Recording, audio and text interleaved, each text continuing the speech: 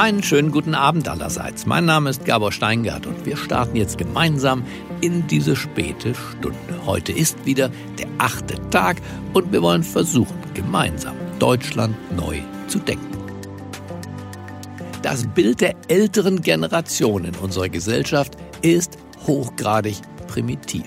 Das sagt die junge CDU-Politikerin Diana Kinnert. Sie ist unsere heutige Gastgeberin. Sie fordert einen neuen, einen wirklich gründlich anderen Umgang mit den Alten in unserer Gesellschaft. Die Corona-Krise offenbare gerade ein unzureichendes Bild, das eben nicht den Potenzialen dieser Generation gerecht werde. Diana Kinnert gehört übrigens zur U30-Generation unter 30 in der CDU. Sie war Teil des Teams des inzwischen verstorbenen Vizepräsidenten des Deutschen Bundestages, Peter Hinze. Seit Ende vorigen Jahres ist sie Mitglied im Bundesfachausschuss Gesellschaftlicher Zusammenhalt. Diana Kinnert beschäftigt sich dort mit sozialen Milieus in der Stadtbevölkerung und der sozialen Isolation der Älteren. Einsamkeit, das hat der Papst mal gesagt und ich habe es mir gemerkt, Einsamkeit ist die wahre Geisel der Menschheit. Diana Kinnert spricht heute mit uns also über die ältere Generation und welche Ideen und Gedanken wir uns machen sollten für einen anderen Umgang mit ihr.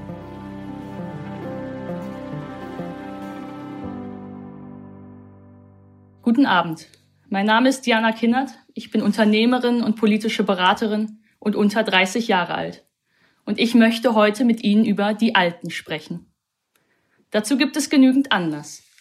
In der jüngeren Vergangenheit, explizit auch im Erleben der Pandemie, haben wir so einige Assoziationen zu den Generationen der Hochaltrigen erfahren. Darunter aggressive Zuschreibungen, ignorante Schmähungen und ein in seiner Absolutheit falsches Opfer- und Notnarrativ. Die Alten. Das sind die Befürworter des Brexit, so sieht die Soziologie der Mehrheit der AfD-Anhänger aus. Rechtsnationaler Populismus insgesamt nährt sich aus der Alterskohorte der Alten bis sehr Alten. Die liberale offene Gesellschaft, eine Zukunft offener Grenzen, eine Gesellschaft von Inklusion und Innovation. Das sind wir jung. Und das Klima retten wir auch. Die Alten sind in museal gewordener Drecksindustrie verhaftet, strukturkonservativ, klimafeindlich, umweltschädigend. Und wohlstandssatt, egogetrieben, verantwortungslos. Dieselfahrzeuge, Kreuzfahrtschiffe, Abgase, Schornsteine, der Fortschritt der Alten. Oma und Opa, Umweltsäue eben. Oder wir haben Mitleid mit ihnen. War unser Blick in der Corona-Krise immerzu von Ebenbürtigkeit geprägt, wenn wir über die Alten gesprochen haben? Waren sie für uns nicht oft pauschal belastende, ungewollte, schwache Sterbende? Die Alten, um die eigenen Stimmen verlegen. Aber wir wissen es sowieso besser. Sie sind rechtsnational, klimafeindlich, eine Belastung. Aber zum Glück nicht mehr lange, bald schon tot. Die Zukunft gehört uns jung. Da muss man einmal durchatmen. Denn meine Erfahrung sagt, das gezeichnete Bild der Alten sieht tatsächlich so aus. Im Diskurs werden ihnen genau diese Rollen zugeschrieben. Doch wir sollten es besser wissen. Das ist entmenschlichend, entwürdigend, hochgradig primitiv. Insgesamt unzureichend, undifferenziert und explizit nicht an den Potenzialen dieser Generation orientiert. Das Bild der Alten, es sagt doch viel mehr etwas über die Schauenden und ihre eigene Tristheit aus.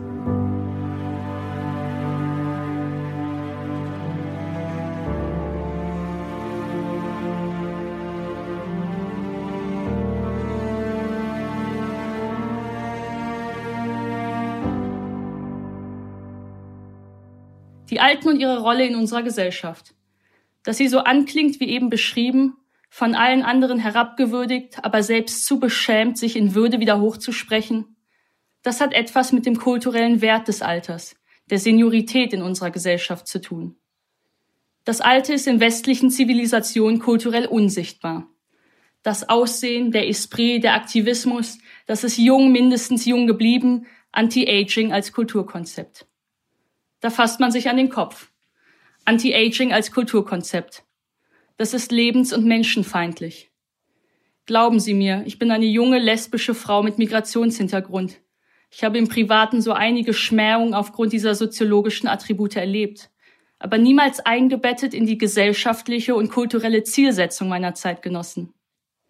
Doch dass es mit dem Alter abwärts geht, wie die Zeit bis zum Tode irgendwie heimelig gestalten wollen, Da wundert man sich doch nicht über die Daseinsscham der Alten, über die Verzweiflung, über ihre Unsichtbarmachung, ihre Unerwünschtheit und dann auch nicht über ihre Gegenwehr. Ich bin überzeugt, wie wir über die Alten denken, was wir prägen, wie die Alten über sich selbst denken. Das schafft Verunsicherung und eine Verführbarkeit, auch für ein destruktives dagegen.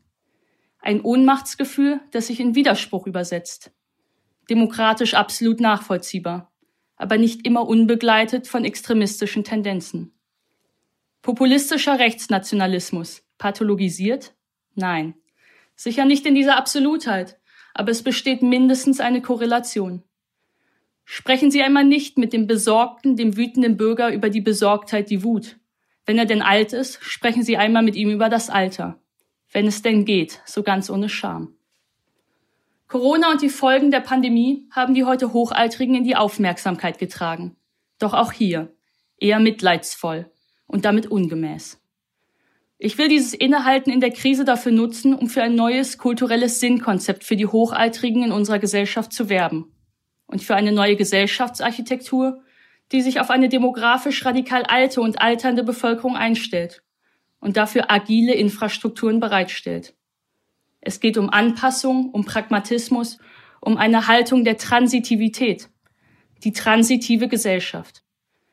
Nur wer den Alten eine neue Art der Eingebundenheit, der Partizipation einräumt, macht sie zu Konstrukteuren der Gesellschaft, also jenen, die konstruktiv an deren Bestehen interessiert sind, die mit diesem Verantwortungswillen und diesem Haftungsanspruch auch wählen gehen.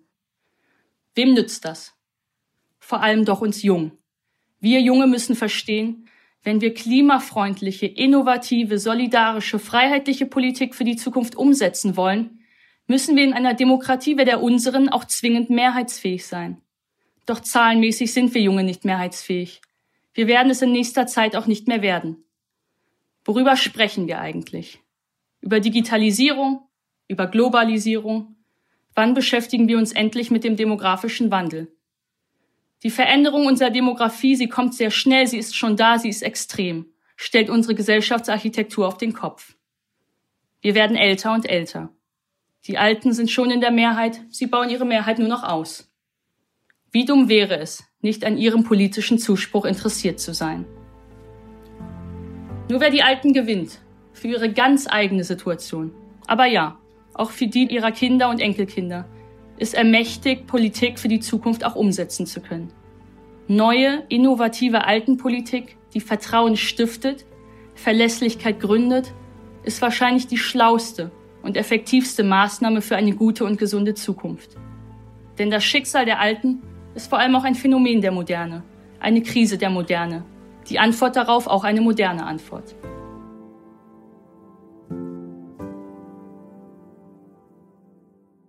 Bis 15 Jahre bist du Kind. Bis 25 Jahre machst du eine Ausbildung. Bis 65 Jahre arbeitest du. Und dann? Unter Bismarck war die Lebenserwartung derart kurz, dass du das Wort Rente gar nicht aussprechen konntest. Heute hast du nach dem Erwerbsleben noch 10, 20, manchmal 30, 40 Jahre zu leben. Tendenz steigend. 3 Jahrzehnte ohne gesellschaftliche Aufgabe? Schwierig. Die Scheidungsrate sagt, du verbringst diese Jahrzehnte oftmals nicht mit einem Partner. Die Willkür des Krebs sagt auch, vielleicht bist du jahrzehntelang verwitwet. Deine Kinder und Enkelkinder leben in einem anderen Land, einem anderen Bundesland, einer Großstadt, du hingegen nicht. Sie kommen nicht wöchentlich auf Kaffee und Kuchen bei dir vorbei. Reden über das Internet, Skype, Zoom, WhatsApp, das kennst du nicht, das kannst du nicht. Die Kirchen sind leer. Die Vereine sterben aus. Soziale Orte für Alte gibt es kaum. Zugeben, als stolzer Bürger, der sein Leben lang gearbeitet hat, der eigentlich Familie und Freunde hat, dass man einsam ist? Niemals. Und doch. Du kannst dich ansprechen gegen die Trends und Zahlen. Die Fliehkräfte der Postmoderne existieren. Unsere Gesellschaft fragmentiert. Wir sind ihre Separatisten. Einsamkeit also. Nur ein Symptom der postmodernen Gesellschaft. Nur ein Bedürfnis in einer zeitgemäßen Altenpolitik. Aber mit derartig extrem schweren Folgen, dass einem schlecht wird. Immer mehr Menschen sagen von sich, sie sind einsam. In Großbritannien lebt über die Hälfte der 75-Jährigen allein. Über 200.000 Senioren sprechen seltener als einmal im Monat mit Familie oder Freunden. Und wir drehen am Rad, wenn wir 2 Wochen unseren Haushalt nicht verlassen dürfen. Wachen wir auf. Studien belegen, dass Einsamkeit das Risiko für chronischen Stress, Herz-Kreislauf-Erkrankungen, Depression, Demenz und einen frühen Tod deutlich erhöht. Die Auswirkungen des Gefühls des Alleinseins auf die Mortalität verdeutlicht eine Studie der Brigham Young University. Darin zeigt sich, dass Einsamkeit in Bezug auf die Gesamtmortalität so schädlich ist wie starkes Rauchen oder langjährige Adipositas. In Großbritannien, Dänemark, Japan, Australien und weiteren Ländern wird Einsamkeit bereits als ein ernstzunehmendes politisches Problem wahrgenommen und mit den verschiedensten Maßnahmen bekämpft. In Deutschland nicht.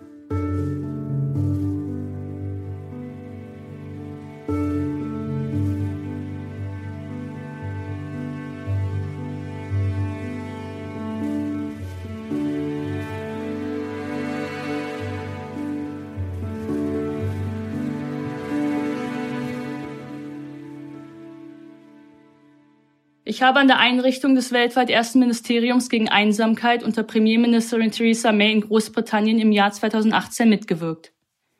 Die britische Regierung gab dazu bekannt, Einsamkeit sei auf dem Weg, Großbritanniens gefährlichste Erkrankung zu werden. Doch eben nicht nur im engen gesundheitspolitischen Sinne. Über die extremen gesundheitlichen und gesamtwirtschaftlichen Folgen hinaus bedrohen Einsamkeit, soziale Isolation und Segregation in der Gesellschaft die Grundpfeiler der Demokratie. Das Selbstverständnis eines Gemeinwesens als Gemeinwesen ist Grundvoraussetzung für Staat und Politik. Wo Bindungen aufweichen, Gemeinsamkeiten abnehmen und der Zusammenhalt schwindet, haben Spalter ein leichtes Spiel. Entsolidarisierung und Entfremdung sind dann wieder ein dankbarer Boden für extremistische Gesinnungen. Doch wie können Anti-Einsamkeitspolitik, neue Altenpolitik, agile Infrastrukturen, eine Politik der Transitivität aussehen? Das ist doch leicht. Eine Politik, die auf alte und damit immunschwache Menschen eingestellt ist, reinigt die Haltegriffe im öffentlichen Nahverkehr öfter. Sie muss die Grünphasen für Fußgänger verlängern. Sie baut intelligente, kurze Wege mit Vorsicht bei Stufen. Dafür muss sie nicht historische venezianische Brücken einreißen und behindertengerecht umgestalten. Aber es nützte, könnte man in einen stufensteigenden Roboter einsteigen, wie ich mich auf einen E-Scooter stellen kann. In Japan gehen 50- bis 70-Jährige für 70- bis 90-Jährige einkaufen. Sie sammeln Einkaufspunkte, die sie selbst im Alter einlösen dürfen. Die japanische Regierung spricht von einem schönen Nebeneffekt, für mich der eigentliche Haupteffekt, dass beim Einkaufstütenprüfen schnell Kaffee gekocht und am Tisch zusammengesessen wird. Plötzlich sind zahlreiche 50- bis 70-Jährige mit zahlreichen 70- bis 90-Jährigen befreundet. In Asien überhaupt, einem auch sehr alten Teil dieser Erde, wird gemeinsam Gymnastik gemacht. Eine schöne Begegnungsaktivität. Bei uns könnte man zumindest britischen Erfolgen nacheifern. Mehr Mehrgenerationenhäuser, die Förderung von Nachbarschaftsgenossenschaften, den Ausbau der Rufbusse auf dem Land, die Ausweitung der technologischen Unterstützung im Alltag der Alten, Workshops für digitale Kommunikation, alters- und alternsgerechte Beschäftigung und Betätigung. In Großbritannien sind die Briefträger der Royal Mail durch verbesserte Arbeitsbedingungen dazu angehalten, einen Plausch an der Haustür zu halten, auf nicht entleerte Briefkästen zu achten, Symptome der Einsamkeit zu erkennen. Britische Ärzte sind gesetzlich verpflichtet, Einsamkeitsfortbildung zu besuchen. Sie verschreiben dem Depressiven nicht bloß ein Antidepressivum. Sie forschen, ob die soziale Umgebung nicht auslösend sein kann für den Frust und die Lethargie. Dann heißt es, Chor, Schachclub oder Lesekreis auf Rezept. Oder vielleicht Schularbeiten korrigieren oder Klausurschreiben überwachen. Warum nicht Altersheime und Kindergärten zusammenbauen? Fakt ist, die Alten müssen zurück in die Mitte der Gesellschaft. Das ist gut für sie, das ist gut für uns.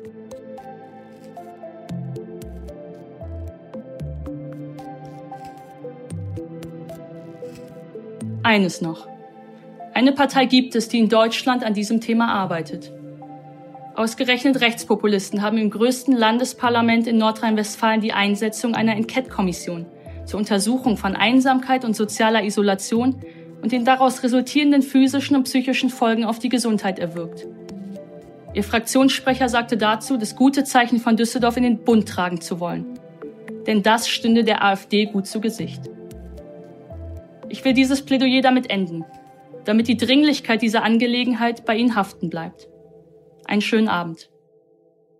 Vielen Dank, Diana Kinnert, für diese offenen Worte und diese schonungslose, aber gerade deshalb notwendige Analyse. Vor allem aber auch für die konkreten Ideen, die Mut machen, dass in unserer Gesellschaft nicht nur etwas verändert werden muss, sondern eben auch kann. Das genau schafft Zuversicht. Ich möchte Ihnen jetzt einen angenehmen Abend wünschen. Bleiben Sie mir gewogen. Es grüßt Sie auf das Herzlichste, Ihr Gabor Steingart.